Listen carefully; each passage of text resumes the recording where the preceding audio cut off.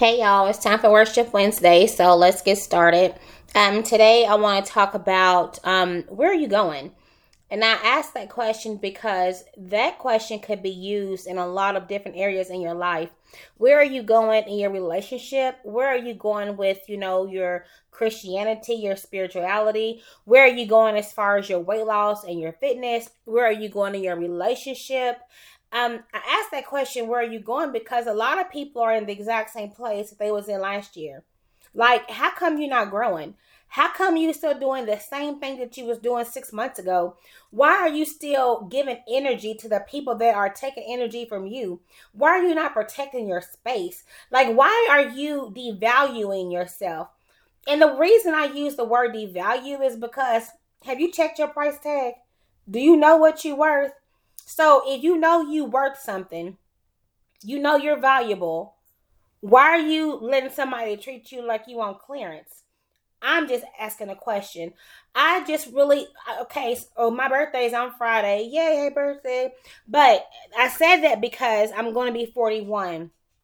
I'm not the same person going into 41 that I was going into 40. Every day I'm trying to grow and be a better person. I don't always succeed at it. I don't always make the right decisions. I don't always say the right thing. I don't always eat the right foods. I don't always go to the gym. I don't always pray right. I don't always speak right, but I'm better. Every day I'm working on being a better me. If that means I've got to cut some people off, bye. If that means that I got to stop going to some places that I used to go to, bye. If that means that that you got to make some hard decisions, then make them. Choose you. I'm not telling you to be selfish. Choosing you does not make you selfish. Having boundaries and standards does not make you selfish. Caring about everybody else and not caring about yourself, no ma'am, no sir, no way, not ever again. Make yourself a priority. There's 24 hours in a day. If you give yourself 1 hour a day, that's about 5%. 1/24th, that's about 5%.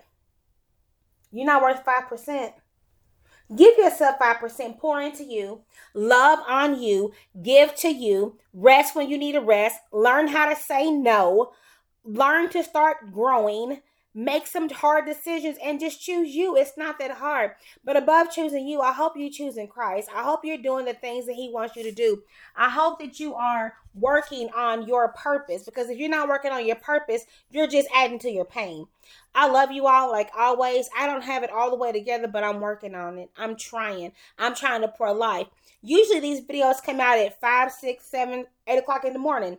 It's 9 o'clock at night. I had to call into work because I'm having a flare up. I'm hurting, but I still have a purpose. I have a purpose inside of my pain, and I'm okay with that. Sometimes you have to do what you have to do. You make some hard choices. You make some hard decisions and love on yourself. I love you all. I hope you had an amazing day, and I hope you have an amazing day tomorrow if God is willing to wake you up.